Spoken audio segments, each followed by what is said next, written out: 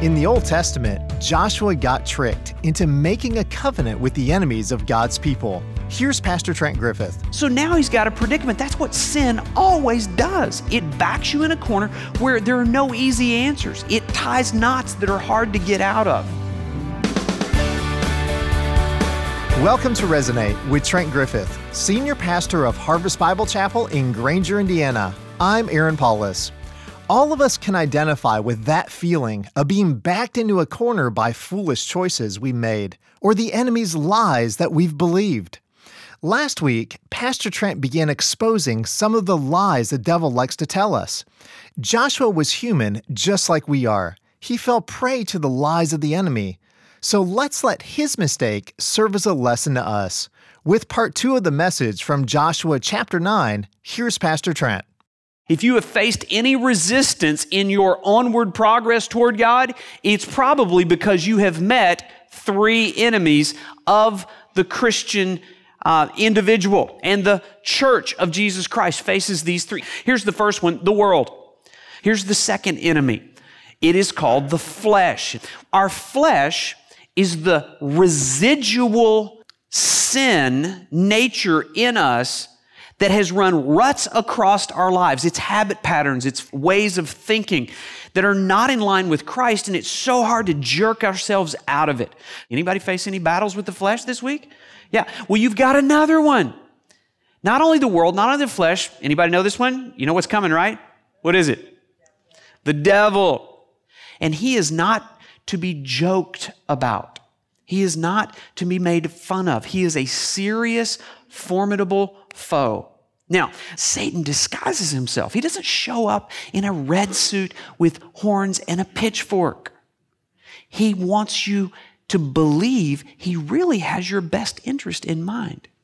It's exactly what happened to Joshua. Joshua was deceived by this enemy that was trying to convince him, we are not a threat. There's 5 lies I want you to see here from this passage, because Satan is still using them today. Here's the first one. Disobedience is harmless. And that's what these Gibeonites were trying to convince Joshua of. The enemy wants to present himself to you as harmless. They were saying, look how frail we are.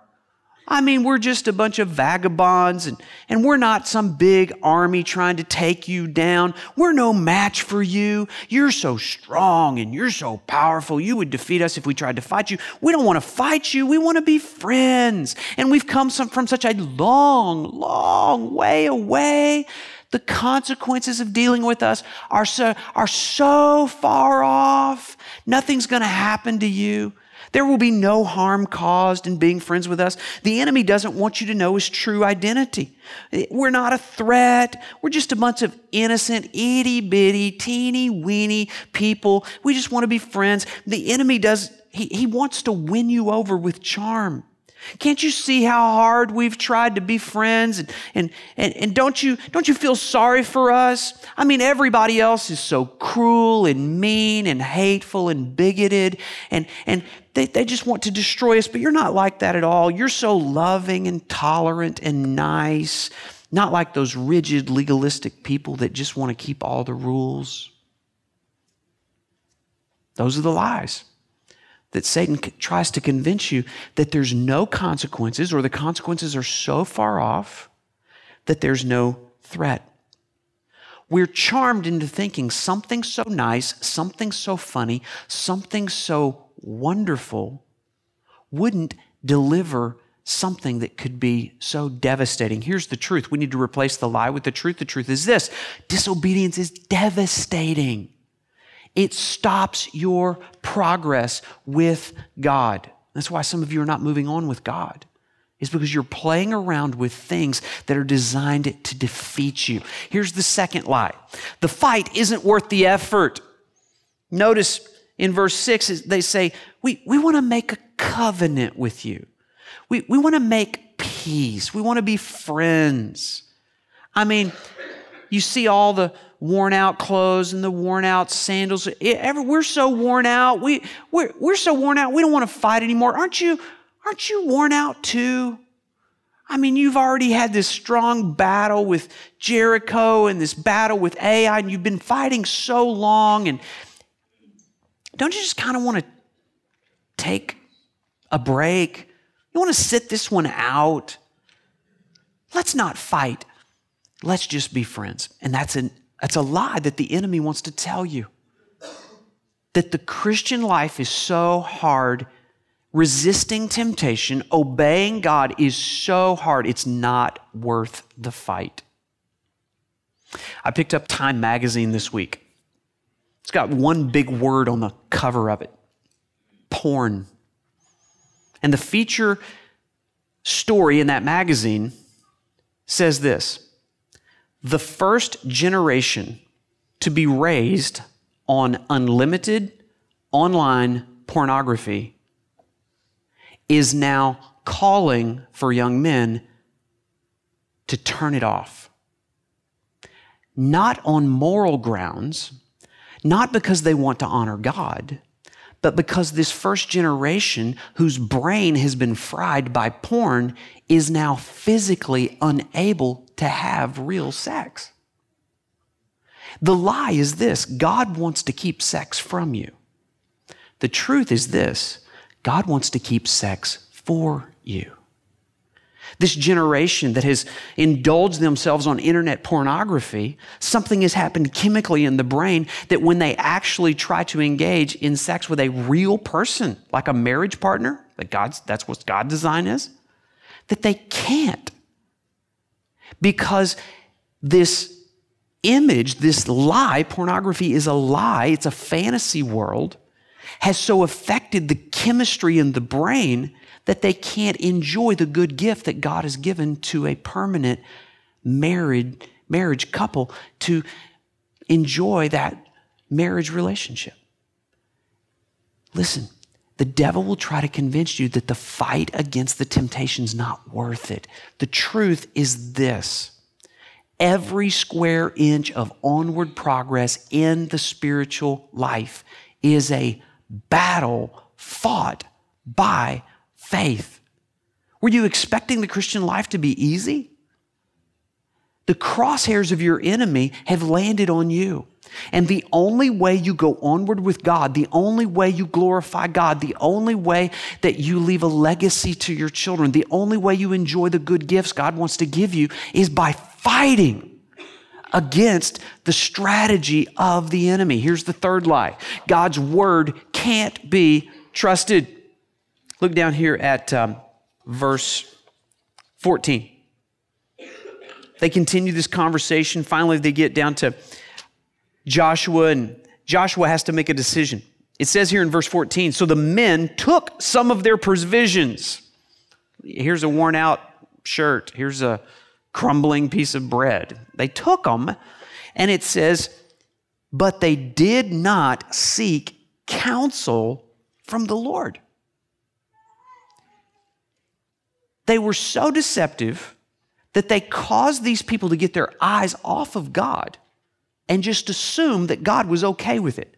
That's the lie of the enemy. He wants to make you think God really is not that concerned with the choices you make. God really doesn't have any advice for you. God really doesn't give you any counsel. In fact, God had already given these people not only counsel, but a command. The reality is they really didn't need counsel. They just needed to obey the command. Here was the command. Way back in Deuteronomy chapter 7, God told them this episode would take place. And he warned them. He said, when the Lord your God brings you into the land that you are entering to take possession of it and clears away the nations before you and you defeat them, then you must devote them to complete destruction. You shall make no covenant with them. Is there any ambiguity in that statement? Is that pretty clear? And yet here they are entering into a covenant, compromising the word of God. And at verse 14 it says, but they didn't seek counsel from the Lord. Listen, you should never seek counsel from someone who would give you counsel contrary to the commands of the Lord. So many people, we've got a wonderful soul care ministry around here. We're training up biblical counselors. We are a church of biblical counselors, not just a church with biblical counseling. And so we counsel one another in small groups. We counsel one another all the time. But there's still people that need to come in, and we have opportunity for people to sit with a counselor. But you might be a little surprised if you come to us for counseling, because what we have discovered is a lot of people who seek counseling are not real interested in counsel. If you come and you say, what should I do? What you're going to hear us say is, here's our counsel, obey the command. That's our counsel. Well, can't we just kind of talk about it? Because that's kind of hard. And surely there's a different, no, you just got to kind of obey the command. Well, that's hard. Yeah, it's hard. But it's the only way to victory. And what people want to think is somehow there's got to be a different way. This is just too hard. You can't trust God's word. And the truth is this, God's word is the only word that can be trusted. If you try to live your life by any other counsel, you will be defeated, and the consequences are not going well for you. Every time God gives you a command, He's giving you guardrails for safety. And so they disobey the command. They don't believe God's word. And then here's the fourth lie. Compromise is less costly than obedience. I mean, obedience is so hard. It costs me so much to obey. I mean, I know what I'm supposed to do, but I just don't know if I can do it. It's going to cost me money. It's going to cost me time. It's going to cost me embarrassment. It's going to cost me a relationship. It's going to cost me friends. It might cost me my boyfriend. It might cost me my job if I obey. It's so costly. Can't I just compromise? That's what they wanted to do. Let's see what it cost them here. It says in verse 15 that Joshua made peace. Come on, Joshua, you're supposed to be making war with these people. He made peace with them, and he made a covenant with them to let them live, and the leaders of the congregation swore to them. And then in verse 16, at the end of 3 days, after they'd made a covenant with them, they heard that they were actually their neighbors and that they lived among them. Remember how they said, we live such a long, long way away. We're no threat. And it turns out they were right around the corner and down the street. And they posed an incredible threat. And so they compromised. They made peace instead of doing what they should have done in the first place. And it says here in verse 17, the people of Israel set out and reached their cities on the third day. Look at verse 18. The people of Israel did not attack them because the leaders of the congregation had sworn to them, notice, by the Lord, the God of Israel. Then all the congregation murmured against the leaders. So this nation that was so aligned and had so much clarity about their mission and where they were going was now fractured, murmuring and fighting among each other and griping against the leader. And Joshua lost the clarity of what they were supposed to do. And it created compromises. You had these people over here that wanted to make a covenant, and these people over here that wanted to make war, and now you've got fighting and faction among yourselves. The cost was high. And notice it says that they made this covenant by the Lord. That is not insignificant. Because one of the 10 commandments, maybe you've heard of these, one of them is that you should not take the Lord's name in vain. So when Joshua entered into a covenant with them, he used the name of the Lord in the covenant. And then later on, he finds out, I never should have done that. But now he's in a predicament. And 2 wrongs don't make a right. You say, well, why didn't he just break the covenant and wipe them out? Then he would have sinned again. He would have been taking the name of the Lord in vain. So now he's got a predicament. That's what sin always does. It backs you in a corner where there are no easy answers. It ties knots that are hard to get out of. So if he had made the covenant, he would have sinned, and he did. If he had broken the covenant, now he would have sinned. There's no way out. And so the compromise cost them dearly. 2 Corinthians chapter 6, verse 14 is a warning to us about making peace and making partnerships and alliances with things that are not aligned with God. He says, do not be unequally yoked with unbelievers. They're not moving in the same direction as you.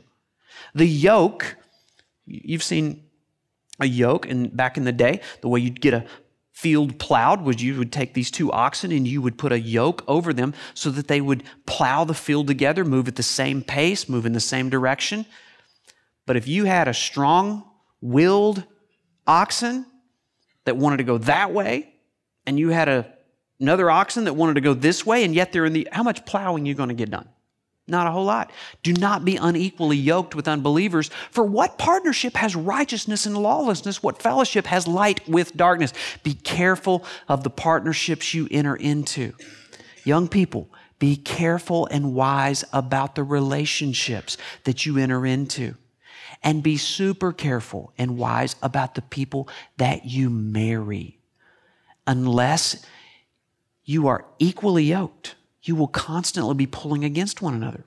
And the truth is this, obedience is costly. I'm not going to tell you it's not hard. Obedience is costly, but here's the reality. It is not as costly as compromise. There's a cost either way. Here's the last slide. I should not have to live with unmet longings. Now, I'm assuming there's some people in here that have some unmet longings. Is there anybody here that has some longings? You want some stuff that you just can't have? Some desires of your heart? You've prayed that God would provide. Maybe you're single and you want a spouse. Maybe you have a spouse and you'd like God to kill them. It happens. Maybe you're a couple and you'd like to have a child. Maybe you're underemployed, you'd like to have a job. Maybe you live here and you'd like to live somewhere else. Maybe you'd like to make better grades or more money. Maybe you'd like relationships to be better off. Maybe you have a prodigal child that you'd like to see come back and you think, why isn't God granting this? Maybe you have a disease or a sickness or an illness or a hardship and you're like, why is God allowing this? Why doesn't God take away this unmet longing? Why doesn't God meet my every need? Do you know the same lie was used here? Do you know what the basis of their whole argument was? They said it over and over, but it's back in verse 8. And they said this, we're here to be your servants. We want to meet all of your wants and needs. You just tell us what to do and we will help you get there. We'll make your life easier. We're here to serve. And that's the lie of sin. Sin promises to meet your unmet longings. Sin promises to make your life better. And when you believe the lie and try to get sin to serve you, do you know what actually happens? You become the servant of sin. The truth is this, some of my longings will not be met until I am with Christ in heaven. But if you believe the lie that you can have a life of ease and comfort and success, it will stop your onward progress with God, because the first time you meet resistance, or the first time you get sick, or the first time you're unemployed, or the first time you have relational conflict, you're going to lash out at God and think, God, you promised to be my servant. Newsflash, God is not your servant. I want you to see how Joshua resolved the problem. It's fascinating. Look down here at verse 21. So they discover that they'd been deceived. And the leaders said to them, let them live. So they became cutters of wood and drawers of water for all the congregation, just as the leaders had said. And Joshua summoned them and said to them, why did you deceive us, saying, we are very far from you, and you dwell among us? Now therefore you are cursed, and some of you shall never be anything but servants, cutters of wood, and drawers of water for the house of our God. Here's the last thing we're going to learn. The enemy is defeated through Christ. I want you to notice what happened. Joshua pronounces a curse on them, which he rightly did. but he let them live. But the only way that they were allowed to live is if they were completely disarmed and they were turned from enemies into servants in the house of God. And Joshua gave them two responsibilities. You're going to chop wood and you're going to draw water. Now, why would you need wood in the house of God? And why would you need water? Do you know what happened in the house of God, in the place of worship? Part of their worship was sacrifice. It was a bloody event. Innocent lambs were slain. Blood flowed. And they would take those lambs and they would place them on the altar, and those lambs would be burned as a burnt sacrifice to God. There was a lot of wood that was needed for the place of worship where the lamb was offered as a sacrifice. And there was a lot of water needed after this whole bloody event took place, because you had to clean up the blood. And Joshua said, if you're going to live among us, you're going to get close to the blood. You're going to watch the sacrifice. You're going to get to know this God, because you're going to live in the house and you are going to be constantly exposed to the blood of the Lamb. And Joshua, I believe, a little speculation on my part, but I believe Joshua wanted them to eventually serve God, not because they had to, but because they wanted to. God used this whole scenario as an act of redemption for the Gibeonites. God used their deception, and God used this unlawful covenant actually to expose these enemies of God and transform them into servants of God. Do you understand that's exactly what Christ has done for you? Our God is a Lion of Judah. Our God is the Lamb, slain for the sin of the world. His blood flowed to turn you and I from enemies into his servants. You and I are the Gibeonites in the story. And we try to lie and fight against God and be strategic about how to avoid God. And yet God has drawn us into relationship and made us his servants, made us his friends. And the enemy has been defeated through Christ. Remember those three enemies that we have? Understand this: Christ has overcome the world. 1 John 5:4. For everyone who has been born of God, have you been born of God? Then you overcome the world. And this is the victory that has overcome the world, our faith. You enter into a relationship with Christ solely by faith in the shed blood of Jesus Christ, as you understand that on the cross, he became the sacrifice for sin. He was the Lamb of God. And because of that sacrifice, we have overcome the world. And Christ has crucified the flesh, that battle and the appetites that we have. Galatians chapter 5 says, those who belong to Christ have been crucified with Christ. Our flesh has been crucified.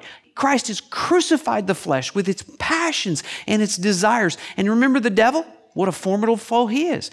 But Christ has conquered the devil, and so can you. Revelation chapter 12, I heard a loud voice in heaven saying, now the salvation and the power and the kingdom of our God and the authority of his Christ have come. For the accuser, that's the devil, the accuser of our brothers has been thrown down, who accuses them day and night before God, and they have conquered him. And the blood of the Lamb, and by the word of their testimony, and because they loved not their lives even unto death. They would rather die than disobey, because we're just here to serve. Do you have victory in Christ? Is that your story? Do you understand that there's been a time when you were an enemy of God, and God has brought you to be a servant through the blood of the Lamb? If that's not your story, then you by faith need to embrace this offer, this sacrifice for your sin. Don't be deceived by the lies of the enemy. Hear the truth of the gospel this morning. One of the lies that Satan has convinced you is that you don't need that. You're a good person. Or you don't need to do that right now. You got plenty of time. Or you've already done that. You grew up in church. You went through some spiritual motions. Now, listen, the truth is this, that it's only through the shed blood of Jesus Christ on your behalf, and it's only by repentance and faith that we have access to the forgiveness and cleansing power of God. You've heard the truth this morning through a crazy story in the Old Testament. But we've got to respond to the truth. Every time you hear the truth, you have an opportunity to believe it or to disbelieve it. Why don't you take this moment right now just to embrace that truth and say, God, thank you for giving me the opportunity to be a servant. And I want to replace those lies that I've been believing. No longer will I believe that you exist to serve me. No longer will I believe that all of my unmet longings are going to be met in this lifetime. Thank you for the power that is available against the world, the flesh, the devil. This morning by faith, I want to walk out of here and continue to make onward progress with you. Father, thank you for what you've said to us today through your word, and I pray that you would empower your people to fight the battle. It's worth it. And God, remind us that disobedience is devastating in our lives. Lord, I pray that you would replace the lies that we've believed with the truth. God, in every circumstance, in every situation, you are greater. You are for us. The victory is ours in Christ. We pray in Jesus' name. Amen.